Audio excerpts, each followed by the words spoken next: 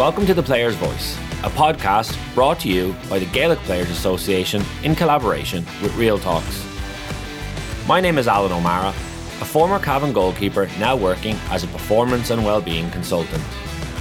As host of this series featuring some of Ireland's most inspiring athletes, I'm delighted to be joined for episode 12 by Conor McDonald. Conor McDonald's rise to the top level of inter-county hurling was meteoric. In 2013, when most people his age were worried about the leaving cert, Conor was already living his dream, having played for the Wexford Minors, under-21s and then the senior team in the space of a few short weeks. He was just 17 when he made his senior debut.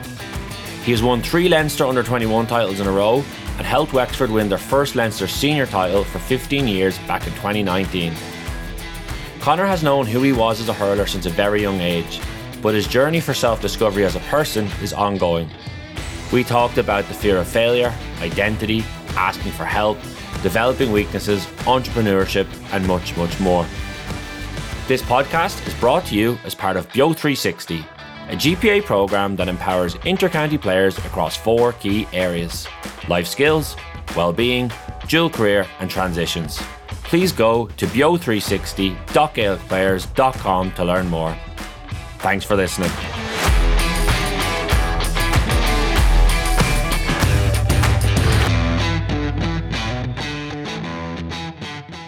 First of all, Conor, I just wanted to say thank you very much for taking the time to join us today on The Player's Voice. As I was researching and reading about you over the last couple of days, I suppose one of the things that jumped out at me and where I was going to start was how quickly you rose through the ranks as a hurler in Wexford. I know from looking at it, I saw you played 3 years minor, 4 years under 21, made a senior debut at 17. So the progress was kind of very quick and rapid, it seems, certainly from the outside. You're 26 years of age now, right? Yeah, 26. When you look back on kind of that time window of your life, what was that time of your life like? Yeah, well, I sat my leaving cert in 2013, and when I look back on it now, it was probably the least of my worries, which is a little bit abnormal for a young person my age. At the time, it's normally the forefront of everyone's year, simply because I suppose just from a young age, I just wanted to get to the top as soon as I could. It was definitely mental, the summer of 2013. I often speak to my friends about it. You know, it's the summer you leave school. It's the last summer off, we'll say, before you have to properly get summer jobs or proper jobs, or, you know, go to college or whatever it may be. So it was a roller coaster. We were beaten in a Leinster semi-final in the minor championship there against Laois, which was a relatively big shock. And then the following week I was asked to go in with the 21s and start at the Leinster final. So it was just a snowball effect. Probably 2 years went by just like that, of that kind of thing happening. You know, the following Thursday after the Leinster 21s final, I ended up being asked into the seniors, and then that Saturday made my debut. So from being, you know, a crazy year to a crazy week, really, was where it started. And I suppose it just snowballed then into 2014. We had probably one of our better years from a Wexford kind of senior point of view, and it kind of kick-started a new team, really, to where we are today, I suppose. But it was definitely a mental time, very enjoyable, and I suppose it was just something that I always wanted to do, and it was kind of living the dream of being an inter-county hurler and scoring goals and points, which is, you know, what I always wanted to do. So yeah, fond memories, some heartbreaks and stuff like that, of course, but yeah, I wouldn't change it for the world. Where did that love and that kind of drive or passion for hurling come from? You know, as you said there, you're doing your leaving cert and you're probably sitting in the classroom and looking out the window or seeing some goalposts or looking out at the clouds thinking, I'd rather be out there. Where did that come from, do you think? I think, like, primary school, St. Joseph's there in Gorey, we had a lot of success there. We had a nice good underage team in the club as well, and the two of them were linking over, and you know, the two kind of main teachers involved were heavily involved in the club, and And it was kind of, we're like in Gorey, there's only one team really, one club, GA club. So, you know, it was kind of from there where, you know, you got the Crawford and you look into 6th class and you're in 4th class and you want to be better than them. And that's kind of where I was at really. I always kind of wanted to be the best player in the team. And, you know, I was in ways, you know, if I seen guys who were up to the age at under 12 or 14 playing inter-county, you know, at Tony Forrestal level or Arabon level, I was nearly jealous, I suppose, as a 10-year-old, which is outrageous to think. But realistically and honestly talking about it, that's what I was. So I suppose that's where everything came from, and that's where I just wanted to just get better and better and better. So I definitely say the school and then the club had a massive impact as well. It sounds like from you talking there, you had quite a sense of like fearlessness and confidence from a very young age. Am I picking that up? Yeah, and I suppose a good kind of chunk of my younger days and being in school and stuff, I actually was boxing at a pretty high level as well. So that kind of, you know, I suppose never say die attitude, and I suppose like, to be realistic about it, when you're in a ring and you've no hiding place, that's, you know, if you're handy enough at that, you know, you're going to have some sort of kind of self-confidence. And, you know, going into a team sport, then you're going to push yourself as if you were like the way we always kind of said in boxing club was like, you've either done the work or you haven't, and you know, you're that's how you're going to win or that's how you're going to lose, and deep down you know that. So I kind of tried to bring as much as that into team sports and bring it into hurling and football from a young age really, and that's kind of, I suppose, where I got the fearlessness as such that you're speaking of. And how did you find that comparison of boxing, obviously such an individual sport, very much you've either done the work or you haven't, and if you haven't, you're going to get some smacks in the face probably. Yeah. Versus like a team sport environment where you're more dependent on others and trying to, you know, be a leader or be a driver of a group. What was that kind of relationship like for you? Yeah, like back then I probably didn't acknowledge it as much, but I suppose, like, looking back on it now, I probably would have taken the same kind of attitude towards both. I knew if I was absolutely maximising myself and took that boxing attitude into hurling, that I would have got the same rewards from a personal point of view, which in turn would hopefully bring on the team, and like you said there, bring some leadership qualities. Because if you're not your own leader in the ring, like you said, you're going to get a fair few smacks in the face. So yeah, look at it, it was, looking back on it, it was a transition, but it was not something that I really acknowledged or was aware of when I was that age.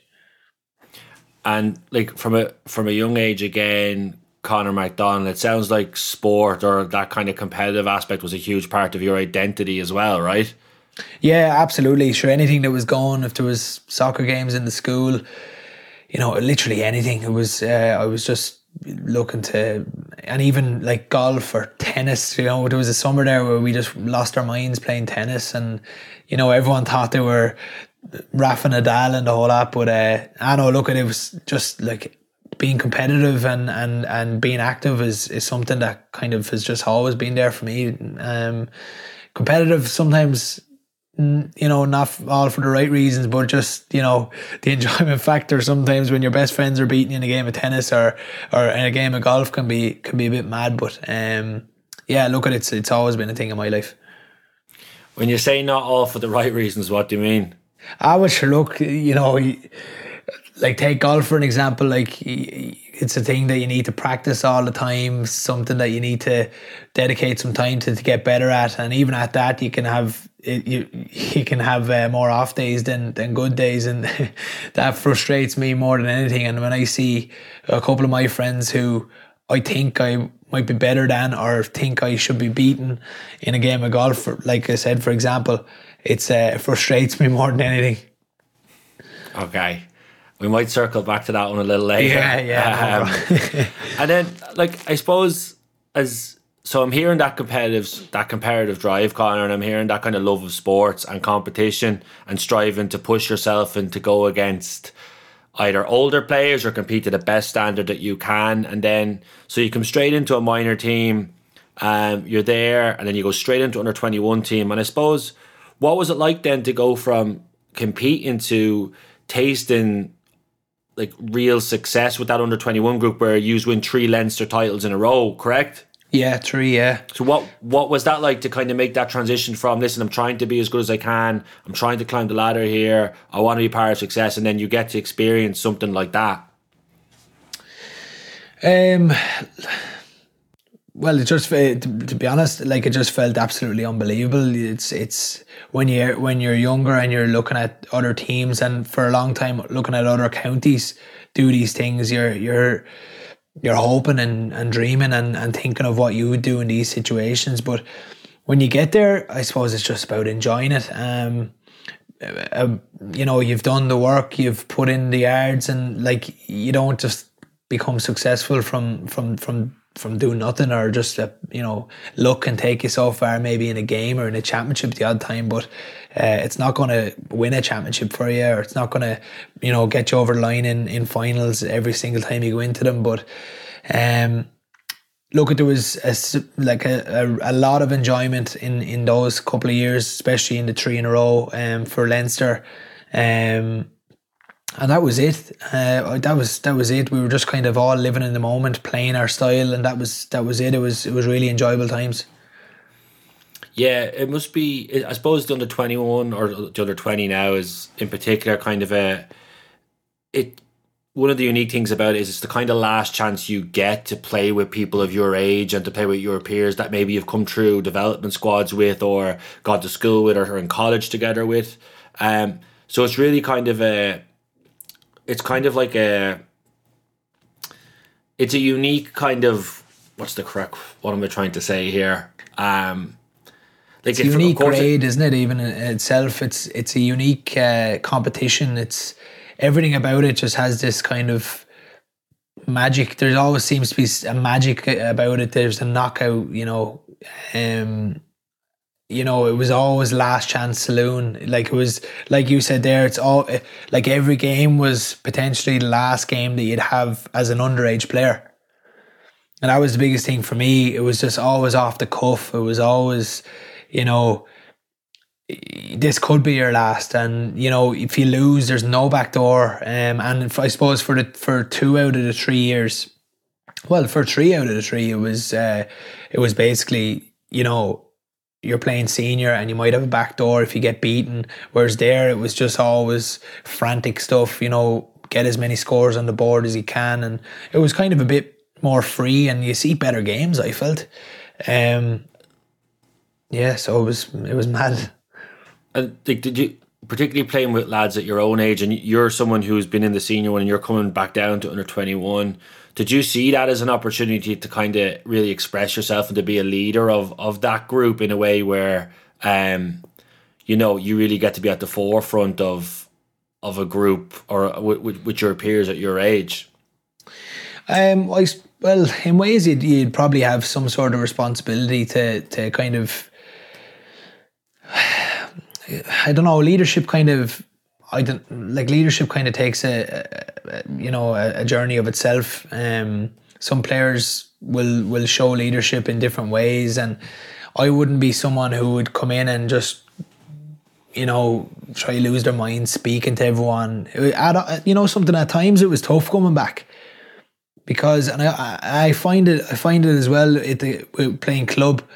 When it wasn't a split season and you go back to play with the club in April, say, and you've put the hard yards in with Wexford, and you go back to your club, and they've put the hard yards in together. Now we're all kind of binding as one to play 2 rounds of championship or whatever it may be, and it does take a couple of weeks. Now, come here, your best friends are on the team, which is weird, but just that gel and that bond it knits back fairly quick. And in fairness, like, our club are really good for that. But I remember Owen Malloy, another fella in my club, he was brought into the senior panel one year, and I remember going back from our last training with Davey, and I told him, I said, like, listen, we're going club training for a couple of weeks now, and you're going to feel weird, like, and he said, no, the lads, like, and I was like, yeah, okay, we'll see. He came up to me, trained a Tuesday. I didn't speak to him, and on the Friday before the training, he came up to me and said, "Oh my God, like you're dead right." And I suppose in ways it was the very same with 21s going back from senior. Neil O'Loughlin, it's a different management. Neil O'Loughlin was training the lads seriously well. And at times we went back to under 21 and we're like, holy crap, like, this is top class training. So, but in regards to your leadership question, it was just something I love to just interact with people as early as possible, as quick as possible, break down any barriers that were there and just be myself. And if I'm acting like a leader, then that's just going to take its natural course, really. Excellent. And then I suppose, was it ever a struggle then? Like, as you said, you're talking those juggling those different teams. I know, like, there's going to be players from all over the country listen to this conversation. Like, did you ever struggle with that sense of trying to juggle those commitments and then trying to perform to your best in different environments where maybe you haven't been there or don't have aren't fully in tune with the group because you're just been dropping back into play out of kind of, not out of the blue, but you know what I'm trying to say? Yeah. Like I remember at times, you'd go back for maybe a practice game, or you're a couple of weeks out from the first round of championship, and you're playing with different fellas than you've played with for 4 months. You're completely. It just takes time to I suppose integrate with the players that you're playing with. Like if I'm playing in a full forward line, the two corner forwards aren't under 21 for the senior, and then you're kind of thinking, okay, well, what does this fella do? How does he move? What's the story there? So I think the biggest thing there was the relationship between the 21s manager and the senior manager, and making sure that there was enough time there to reintegrate the players back or take them when we needed them, and I suppose mix and match as best we could, as often we could, so it wouldn't become a big issue. When you break through as the kind of 17, 18-year-old and you go straight to senior, Conor, is any of that a challenge for you in terms of going from being like the main man in your age group to like being in a dressing room with probably lads you've looked up to, had been going to see to play? Normally those senior intercounty dressing rooms as well, like, have their own groups and their own kind of lads that have been there for a number of years. Was that difficult in any way for you? From a human perspective, it was okay, because I just generally I just kind of go straight at stuff, as in if I didn't know anybody, I go straight in. I just be myself and try kind of express myself as best as possible. I have to admit, I was going in, and it was a daunting thing to go into a dressing room full of players like the likes of Keith Rossiter, Rory Jacob, these experienced campaigners who've been around the block and were well respected around the country, never mind in just that dressing room. So it was daunting, but I remember going down and I just had that excitement to first of all be able to go train with them, and then I suppose my kind of instincts took over then, and I always had that thing where I wouldn't be asked in unless I was good enough, or someone believed in me, or thought there was something there for me to go do, or a dream to chase. And that's kind of always the thing I had in my head. Well, like, if you're young enough, or if you're good enough, you're young enough, or whatever it is. And that was it, really. It was to be fair, going into the group of players I went into as well, like the lads I mentioned, the minute I went in, they were sitting beside me, shaking my hand, and any questions, let us know. Make sure I always had the gear and the whole lot, which was lovely. And it's something that I would like to think that I'm kind of passing down now, as I'm kind of going to that stage of my career now, that any young lad that comes in feels comfortable as early as possible, because I can only imagine that if it wasn't the case, it would be very difficult. Yeah. No, it's such an important part of it. Again, like, as players come through, I know the reason I kind of asked around that is a lot of the time players struggle with that transition of coming out from being an underage kind of star or kind of a leading figure to then trying to find a role or an identity within a team that, some just players that are probably for the first time in your life a lot better than you in some ways, or far more experienced than you.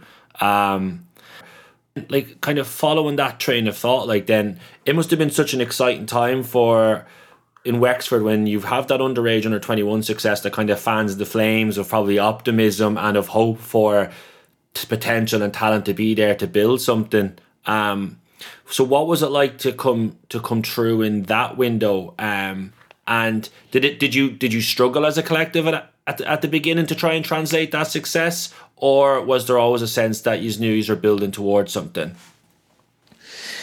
Well, I tell you, for the first 2 years of that kind of bit of success there with the under 21, there probably would have been 10 to 12 players who would have been involved with the senior panel. So again, that's what made it that little bit easier to translate. And I suppose once we got that little bit of success, we were kind of just feeding off each other, and we kind of had that kind of, we'd no fear really. You know, a lot of people used to always say to us, like, oh, Kilkenny this, Kilkenny that, or whatever. And, you know, even the older fellas in the panel, and, you know, from a Leinster's perspective, like Dublin were ahead of Wexford for a couple of years over, you know, everyone, we were just getting beat, and we just went through 3 years under 21 where we'd beaten everyone in Leinster. So everybody. Exactly. So, like, and we went the hard way about winning, say 2 out of the 3. We went the hard way, you know, we bet everybody, you know, basically. You know, I just, from a personal point of view, and I know a lot of the lads were different, were the same, you know, we went in thinking, right, well, we've grew up beating these, the same as Kilkenny had grew up beating Wexford for the years previous to that. So them older fellas never feared Wexford, so why should we fear them now? And I think as a collective of that small group, that kind of transferred into the older guys then. I'm sure Keith Roster and these fellas would agree with that, and that's why we had that kind of good few runs then, you know, into the 2014 and 16 and into Davies era then from 17 on, you know. Yeah, totally. When you get that kind of blend of fearlessness and youth coming through, that's then able to kind of to merge with older players with experience to maybe actually have frustrations and have had some bad experiences, but that can kind of really come together to drive things forward. And I suppose to that end then, and kind of wrapping up some of the on-field stuff, like what was it like then to make that breakthrough at senior level it was 2019, Conor, right? To follow up with that senior success in Leinster. Yeah, look, it was special. It was one of the best days you'll ever have. Is winning in Croke Park. It's stuff you dream of.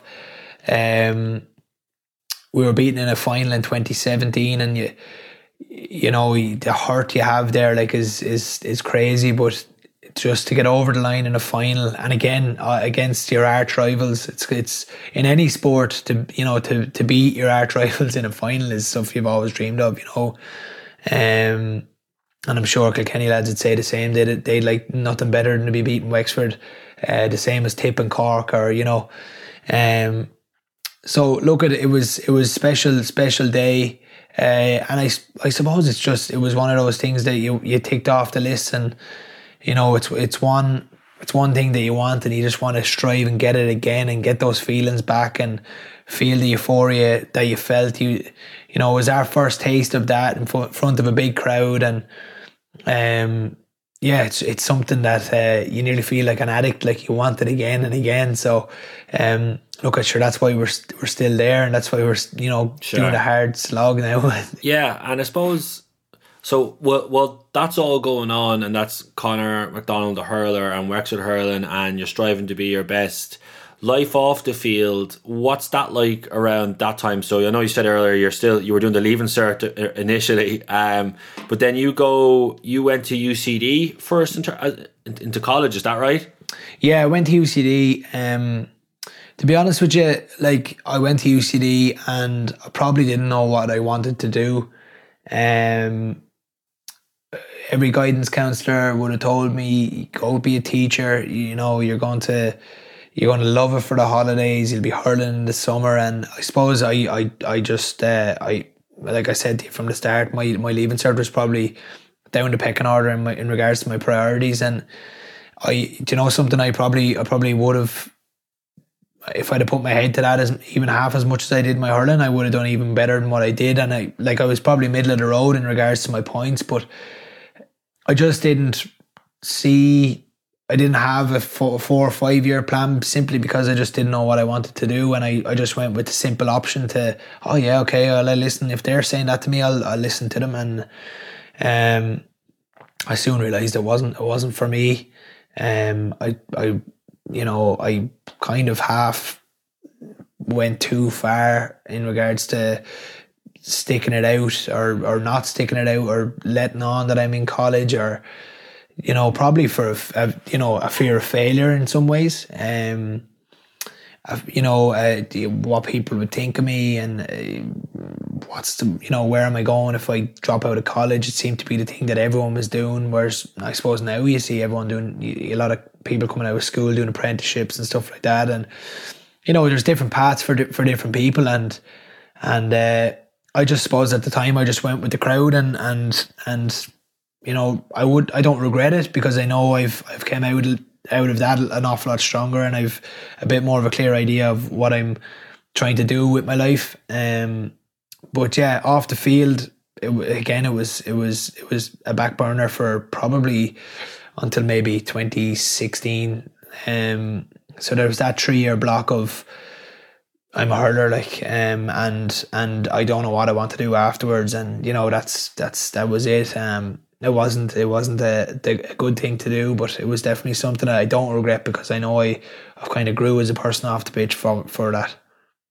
Yeah, I know. It's always like if I've done a lot of work in schools with groups, and it's around well-being, and students would come up to you afterwards and say oh sure, I don't know what I want to do, and it's I don't think there's kind of a stigma or a pressure put on that you're meant to have figured out by 17, 18 years of age what you want to do for the rest of your life. And then, when I think about it now, most of the time we go to college, most of us aren't doing what we went to college to do anyway. Yeah. But you were kind of touching upon there, and I think it's relevant to, I suppose, to the GPA and with players who are in college at the moment. There is that sense of, or sometimes there's a shame or a stigma associated with dropping out, where if you're a year into a course or half a year or whatever it is, 2 years in, about kind of realising you've made a mistake and trying to adjust. So I just kind of want to go back to how long did you stick out the degree that you were doing in UCD, and then did you actually make that decision to drop out eventually? Yeah, so I nearly went into the second year of it, and I actually just said to myself, who am I kidding? I ended up just working, and I was like, well, I'm living in Dublin, nearly half letting on to my parents that I'm in college and doing a bit of work on the side. I ended up working more than I was bloody going to college. In fact, I went to very little college after a while. So what were you working at that point? Was it something on the side? It was just something on the side. Literally, just anything at all, really. Just a few little nixers here and there, kind of thing, and basically anything to do to get out of college. So that was that, and I was working at the weekends then in a pub in back home in Gorey. So I worked there kind of for while I was in school, up until that period, and it was just something I knew. Work rate wasn't an issue there. That was never be an issue. Getting up out of bed early in the morning or staying late to work, it wouldn't be a problem. But then I just kind of thought to myself, right, who am I kidding here? Who am I? I'm trying to burn the candle at both ends in my whole life, and just why not let something give? So I just done that, and I think it's probably the best thing I've done. And looking back on it, I wish I would have done it sooner. And like you said there, if there's anyone that is kind of up in the air and deep down know the answer, I would just suggest asking yourself the hard question now, rather than you can change something like that. You can change something within a week, and if you're at that stage, you probably know the answer already, so you probably know where you're going to go, which I did. I knew what I was wanting to do, so I just said, well, what are you waiting around for? And that's essentially what happened there. Yeah. And did you reach out to anyone to discuss those options at that time? Again, you're a young man in your 20s, like probably don't know how systems work, or you're trying to figure this all out. Was that something you were trying to navigate yourself? Did you talk to anyone? Did you kind of try and inform yourself? What did that decision making process look like? Yeah, again, I suppose you probably, I don't know whether it's a male thing or what it is, where you just think, I need to sort this, I'm a man and I need to, this kind of macho thing where you just need to, why can't you just let loose and tell somebody that you're fucking under pressure? That was where I was at. And then I met Evan from the GPA one day, and I actually didn't even know what to say to him, to be honest. I felt like I completely wasted his time, albeit I didn't. But I did, like, I availed the services there just to have a chat with somebody and say, okay, what's going on? I didn't know at the time what was even going on, where I wanted to be. And then I just, like I said, I just sat down to myself and asked the hard questions, really, and just said, right, well, what's your story? Like, what are you doing? And broke it down then into what my life is and what I enjoy, what I don't enjoy, and UCD was definitely in the cons side of things. But there was so many pros, health and fitness. Obviously sport was a massive part of my life, and I just thought to myself, like, why, like, I loved helping people, interacting with people, sport. So I kind of merged them together and went down that route. Brilliant. I think one of the points you made there, Conor, and just to kind of recap it, is because I know, like, when I've worked with the GPA before as like a player engagement officer, like a lot of the time, particularly elite sports people, they sometimes they feel like they have to be coming with the answers, they only want to enter the conversation when they kind of know what they're asking for. Whereas a lot of time it's actually about figuring out what the right questions are. And you said the word questions there, and you said some good ones, be it stuff like, well, what do I actually enjoy doing? What's the essence of me? What am I about? What would I like to do if there was no restrictions? Or, those kind of bigger questions. And it's just really powerful when you do that. And obviously, from listening to you there, it sounds like that process was, and I'm sure this just didn't happen overnight and you go, great, I figured all this out, I'm a great lad. But kind of talk to us a little bit about the change then, and kind of how you kick-started that change, or I suppose that pivot or that change of career path. Yeah, well, I think the biggest thing for me was that like the biggest obstacle I probably had to face was I mentioned it earlier about, what people think of you. You think that your roadmap is just done for you, for basically the way your sporting career is going, what you should do, what you shouldn't do. And I just soon realized that outside influences were actually not having an influence of all, on my life at all. They were actually just affecting my brain. There was no actual impact on my life from people who I was kind of half thinking about might. So what I done, I just said, I don't care. I don't care what anyone thinks. I'm going to do exactly what I want to do. I'm going to work hard on it, and a little bit, maybe, I don't know, maybe a little bit of that kind of competitive side of things where I was fighting against myself, where I thought, right, this is it now, like, are you going to be the best you can be at this, or best you can be at that, and what you want to do, and don't think about what you're going to be, who's going to be talking about you, who's going to say, oh geez, he's gone from college and he's gone doing this now, or where's this fella now, or that kind of crack. And that was the biggest obstacle. But once I kind of developed that attitude, I realized how simple my life could be and how simple decisions could be. So once I developed that, after the 2016 season, I went to England. I went to Nottingham. I went online one day and I applied for a job, and I just went off the cuff. I sent your man a video, just like a selfie video. Never done nothing like that in my life before. I sent him a video and said, listen, I really want to work in this gym. The reason being is because I play sport in Ireland, and I don't want to be known as a fellow who owns a gym and he plays for Wexford. I want to be known for a fellow who owns a gym and is a really good coach. And I just had that feeling in my head that people would walking through the door of my gym because I play for Wexford and not because I'm a good coach. And that was a massive thing for me. So on I went. Your man said, I can't believe he sent me a video. He never even asked me for an interview. But anyway, that was my interview. And that's where I went. And that was the big transition then into kind of the rest of what followed now up until now, really. Yeah, a couple of things that you've just said there, and I mean, thanks for sharing that story, because like there's a lot of courage in there. There's a lot of I suppose what I'm hearing as well is it sounds like the first time, Conor, or one of the first times where you've had that moment where you go, listen, I'm a hurler and I'm great at it and I love it, but it's also one part of my life and I need to build up other parts of my life and kind of to be able to stand over them and to stand over myself the way I do as a hurler.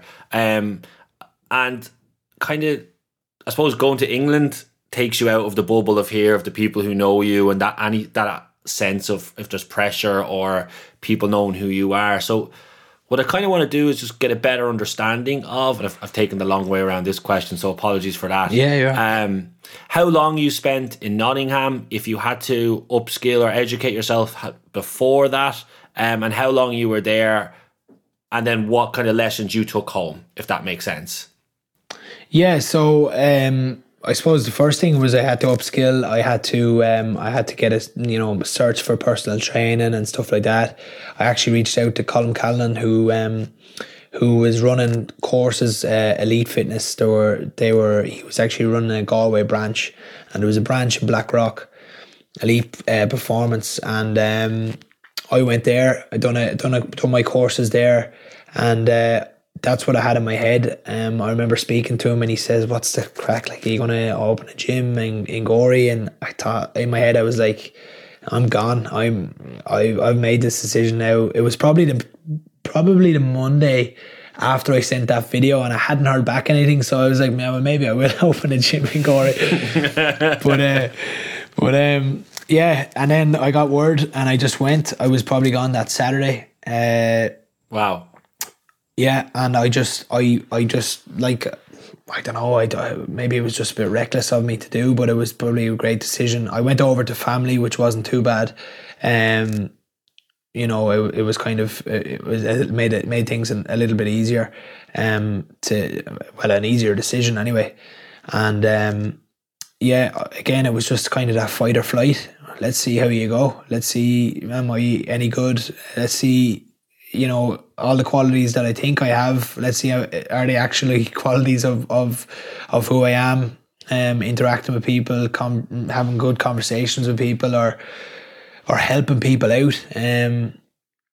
That's kind of where I was at. And like I said to you before, the only thing I wanted to be was a good coach, and I just had it in my head that I wasn't going to be able to fulfill that potential by sticking around in Ireland for a bit. Okay, so how long were you in Nottingham for then? I was there. I went over in August, and I came back. Then probably the end of January. Okay, so it was a nice stint. Did you miss a club season at that point? Were you coming over and back? No, I was flying over and back. Yeah, you were flying over and back. Yeah. No, it's interesting. In an earlier episode of the podcast, when I was chatting with Tom Parsons, he spoke about spending some time abroad in Cardiff, and it just giving people that kind of extra, particularly elite athletes in Ireland who are amateur, like just giving them that extra breathing room to focus on themselves as a person, to interact with people who probably don't care that you hurl for Wexford or play football for Mayo. Like, they don't care, and as you said, they don't know. And how beneficial then was that time for you away, just to have that space to develop yourself as a person? What was that like? Yeah, like it was probably the only time where I really had just absolute time to myself. a girlfriend and stuff back home. She was actually planning on going to New York, which she did in the November. So it was kind of just a thing where I just had time to just focus on all the stuff that I neglected for a number of years. You know, I left the hurls in Ireland. I didn't even think of bringing one over. I didn't want to. And I kind of made it a rule that I wouldn't, because, you know, I just didn't want that connection. Not that I didn't miss it or anything. And I was flying over and back and stuff at times, but it was just a time that I feel like I really just worked on myself as a person. And like I said, just tackled those things that I neglected for a long time in my school and early college days. What were those things? Just like finding out who I am off the pitch. Like I said to you,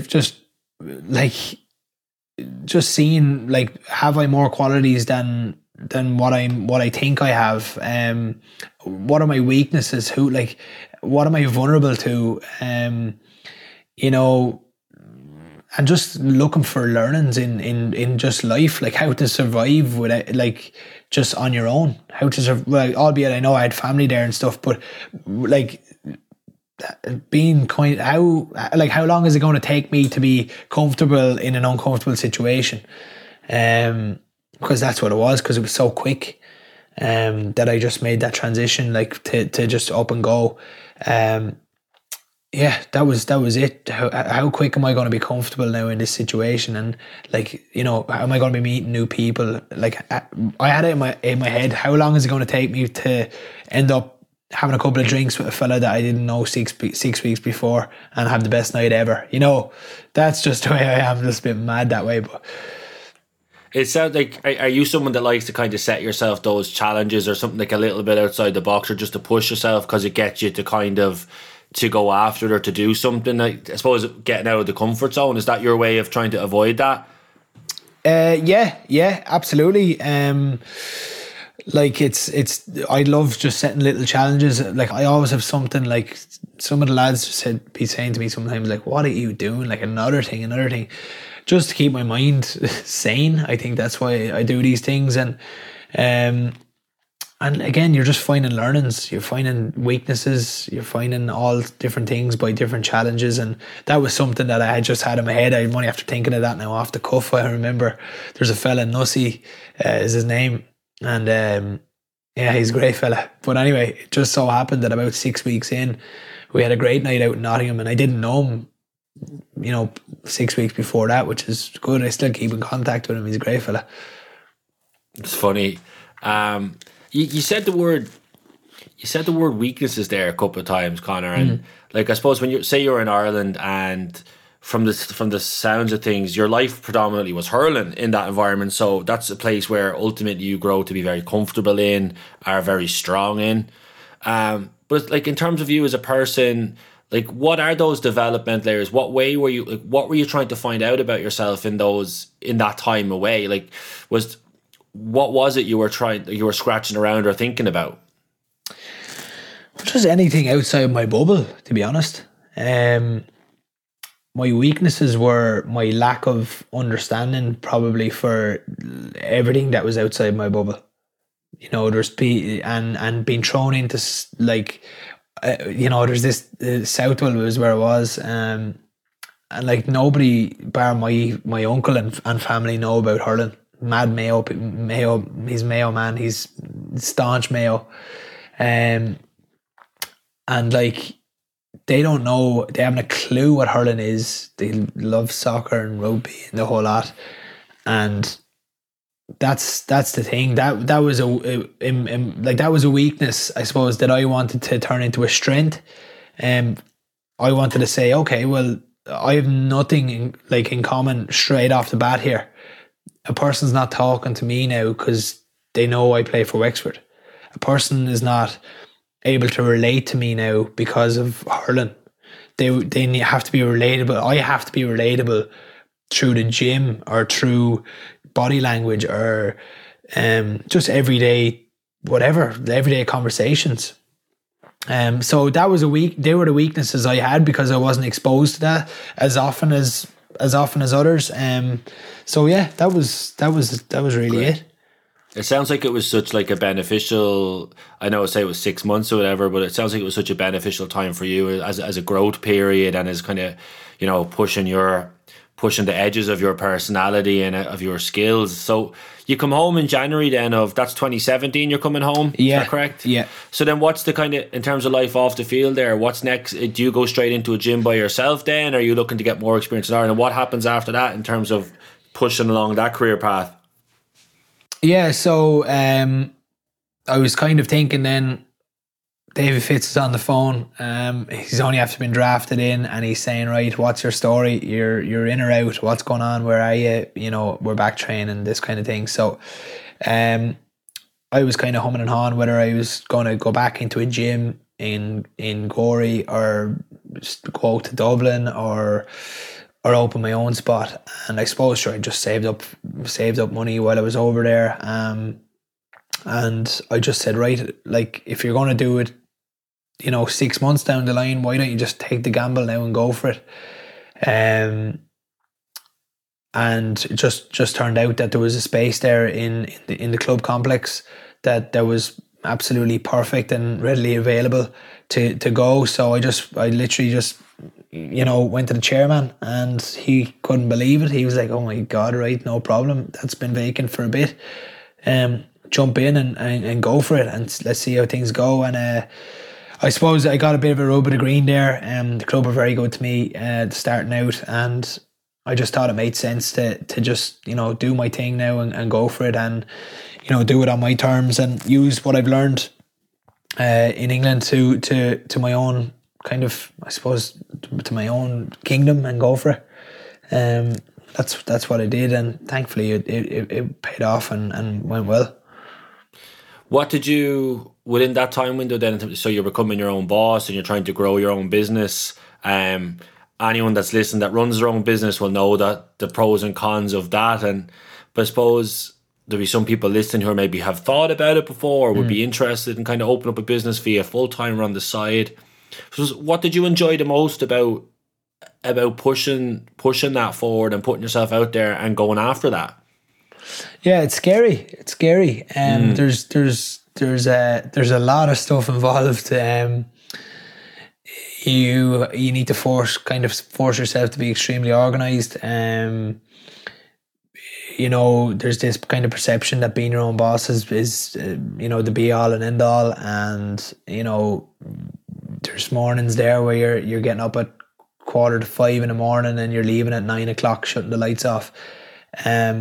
And that's what you signed up for. That's what I keep, you know, had in my head was, you know, you made this decision, so, you know, let's roll with it and let's go. And I suppose once something's yours, you really want to see it succeed. And you want to do anything to make it work. And I suppose that's what I tried to push, and putting yourself out there, especially in the fitness game. You know, look, I'll put it this way, there's probably, you know, however many fitness coaches around the place, and I had some stuff then that was to my advantage to try get people in the door, but I don't know whether it's an Irish thing or what it is, just putting yourself out there is just not this, you know, really casual, easy thing to do. But again, like I said, it was something that I probably neglected before, where I would have wanted to do this, that and the other and didn't do, because you'd be thinking of, oh geez, what do people think of you? And after a while I just said, fuck it, I'm just gone. Let's go. And again, once it comes to your business and your livelihood, you'll do anything to make sure that, you know, it is successful. So that's been going on, or you've been doing that a couple of years. And I suppose like an obvious question at this point is and I usually try and get through interviews or conversations best I can without talking about COVID, but in terms of your industry and this work, like it's something that had such a profound impact on the industry. How challenging was the last couple of years been for you then, in terms of you've put so much work into build up a business, people coming in one-to-one sessions or small groups, small classes, and I presume they were completely wiped out for a while, Conor, were they? Yeah, wiped out. Wiped out. And do you know something? Just with time commitments and stuff, obviously with GA and, you know, going into the club scene and then going straight into, you know, basically that window of nothing sport wise for maybe 3-4 months of the year, going into a January again in the gym is like really, really busy. I always had it in my head that I wanted to go online, and COVID forced me to do that, which in ways was a positive thing.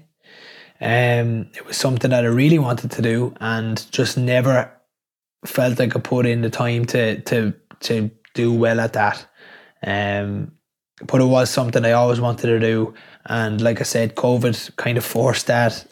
While there was not as many bodies coming in the door, if any, you know, the online game now, your audience is the whole world. And you know, I've a couple of people. I actually have 2 people in Boston at the moment, which is mad to think that are doing a program at the moment, which is crazy. And yeah, it's really enjoyable again to meet people and talk to people that have no idea about GA and just respect you for the stuff you do in the gym or the programs you give or the guidance you give. And how does that, taking that program online then, how does that work practically? So if someone's listening that would be interested in that and says, actually, you know, if I'm busy or I have kids, I can't take the time to go to a gym to then have to drive back to come home or shower, that I could make 30-40 minutes in the room upstairs or out in the shed or out in the garage at the back. How does that work for someone? Explain to us a little bit more about the actual practicalities of that as a service and how it would work for an individual. Yeah, so the one thing I've learned, obviously, from my own kind of sport and career and stuff is, you know, you need to try and manage your time the best you can for all sorts of things, for family, your gym, your downtime, your social time, whatever it may be.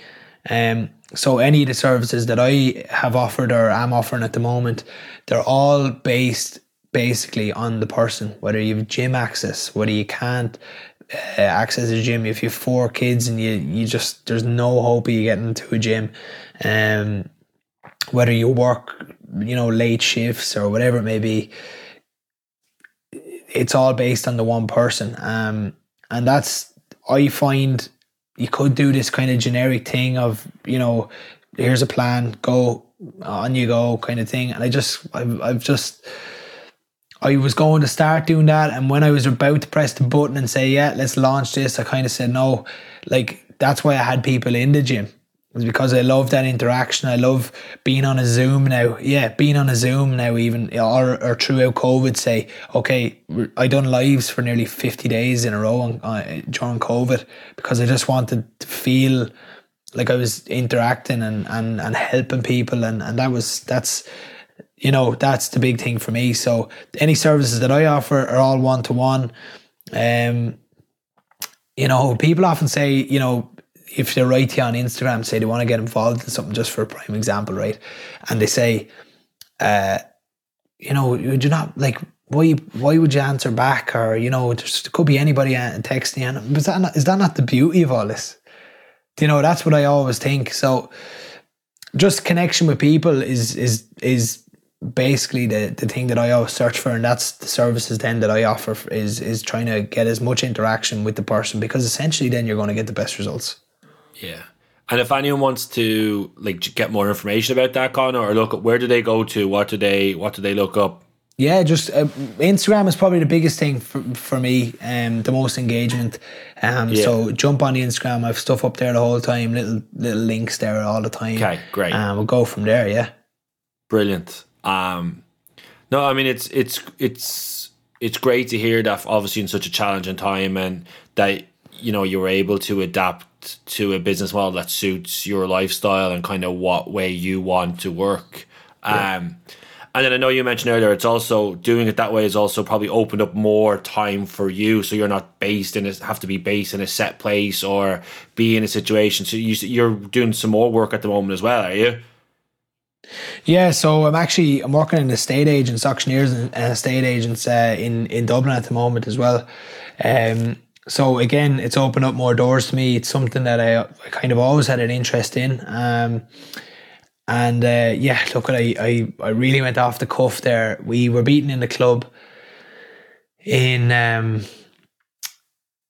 quarter final, and I suppose, you've a couple of days after that, heavy disappointment and a whole lot, and you're just thinking, right, what's going on now? You have a bit of a gap there. What's happening?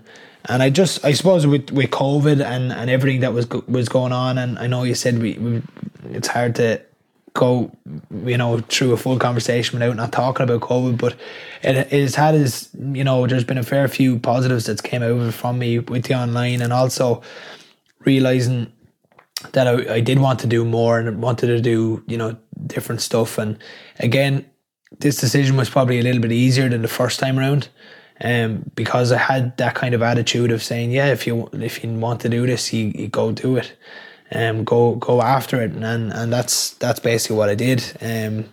Again, a little bit like the England story. I rang a fella one day just completely off the cuff and asked him what the story was. There was a job offered, and he said to me, if you want to come up for an interview, have you any previous experience? I said no, I'm studying at the moment, and I went into studying then, and he said, right, sure, can you come up on a Thursday? I said, I'm actually in Dublin on Tuesday, if that's even better for you. Yeah, cool. I had the job, so grand, perfect, ideal.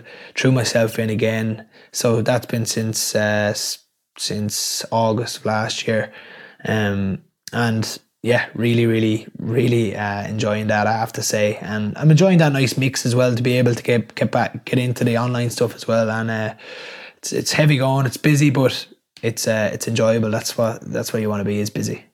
Yeah, I was just going to say, like, that variation for you, like, it sounds like, going back to the earlier part of the conversation, you're the hurler, and that's kind of the big pillar in your life, and all the focus is there. And there's some scratching around and some searching, and okay, you find the gym stuff and the fitness stuff. You go to Nottingham, you come home, you run your own business. But, like, I mean, are you someone that after doing something for 2 or 3 years, or just starts wondering, what else could I do? What's kind of the next thing in terms of, just stretching the boundaries of yourself as a person, and finding that, I'm sure already doing that work that you've just described, I'm sure you've already had to work on some skills that maybe weren't as fine-tuned, or you didn't even know you had, in terms of, does that kind of make sense what I'm saying to you? That, like, you might be someone that kind of just keeps evolving and kind of testing yourself in different areas. Yeah, I suppose so. Just the biggest thing was that I was, with the online stuff in the gym, it did free up stuff. And I had decided then to part ways with the actual in-house physical stuff, and just continue focusing on online, simply because I wanted to challenge myself, and I just thought it was the right move. There's so much uncertainty. I was dying to open up, from the first lockdown into the second lockdown, and after a while then I reevaluated everything and just realised how much is this going to benefit me, and what's the best thing to do to move forward. And I suppose you're right. I just have this thing in my head that I want to be better, be a better person, really. And I suppose the thing is as well that, while we spoke about it earlier on the sporting pitch, you're always trying to be up high level or get to a higher level and higher level. I suppose that's what I'm trying to be now as a person, and that always hasn't been, a focus in my life. Okay. So that's kind of where it's at the moment. Yeah, and just kind of as we look to wrap this up, Conor, can I just ask, kind of that whole journey that we've talked about, like, how did the GPA support you during that window? Were they of any benefit to you as you tried to, like, transition or pivot or do new things? Were they helpful to you? Yeah, to be fair, I have to say that the GPA have always been all hands on deck in regards to, a lot of things. And I know in particular for when I was starting out with the gym and starting out, getting my certs and all that in order for the coaching aspect of everything. They were very helpful. And like I said, Colm Callan was a massive help for me. And he was able to put me in touch with who he got in contact with. So I have to say the GPA have always been, like I say, all hands on deck when it comes to, I don't know, progression of people's lives outside, stadiums. And, even at that, I probably haven't utilised them as much as I should have or I would have liked. But I suppose that's just kind of, it's been on me. And like I said from the start, for a long time, it was probably my ego to go do it yourself and not ask for any help, which is looking back on it now is not the answer, and it's not the be on and end all to ask for help. In fact, it is the be on and end all. You have to ask for help to progress, and that's really it, and they definitely do a great job at that. Yeah, if I was to put it to you, like, obviously you're someone now who's a leader in your own dressing room and be respected player all around the country. Like, if any intercounty players listen to this right now that's on the fence about if they're in college and thinking about, changing their path or in terms of career, what advice or kind of what would you say to a player who's kind of feels like they're at a crossroads and doesn't know what way to turn? Ask yourself the hard questions. And you look at, what the hard questions are, and the sooner you ask yourself the hard questions, the sooner you know the answers. And deep down, before you ask the questions, you'll probably know the answer anyway. So that's what I've done. I'm not saying that's the right way to do anything, but it's something that's definitely worked for me.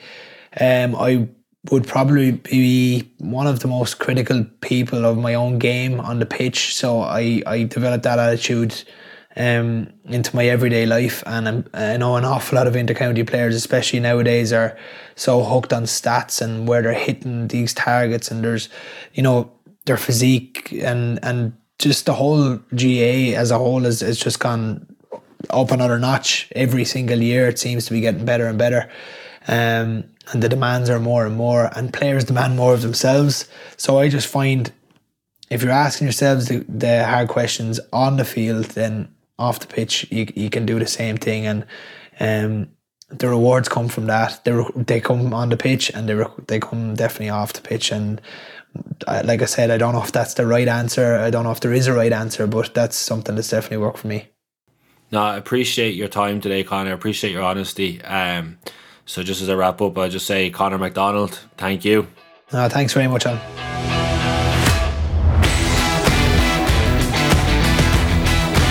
The Players Voice podcast is brought to you by the Gaelic Players Association in collaboration with Real Talks. To listen to previous episodes with the likes of Tom Parsons, Vicky Wall and Neil McManus, make sure to subscribe by searching The Players Voice on whichever podcast platform you prefer. And while there, you would really be helping us out if you rated or reviewed the show. Don't forget, you can find out more about the GPA's BO 360 programme by visiting bo360.gaelicplayers.com. My name is Alan O'Mara, and to find out more about my work as a performance and wellbeing consultant, please go to www.realtalks.ie or find me on Twitter and Instagram at AOMTheCat. Thanks for listening.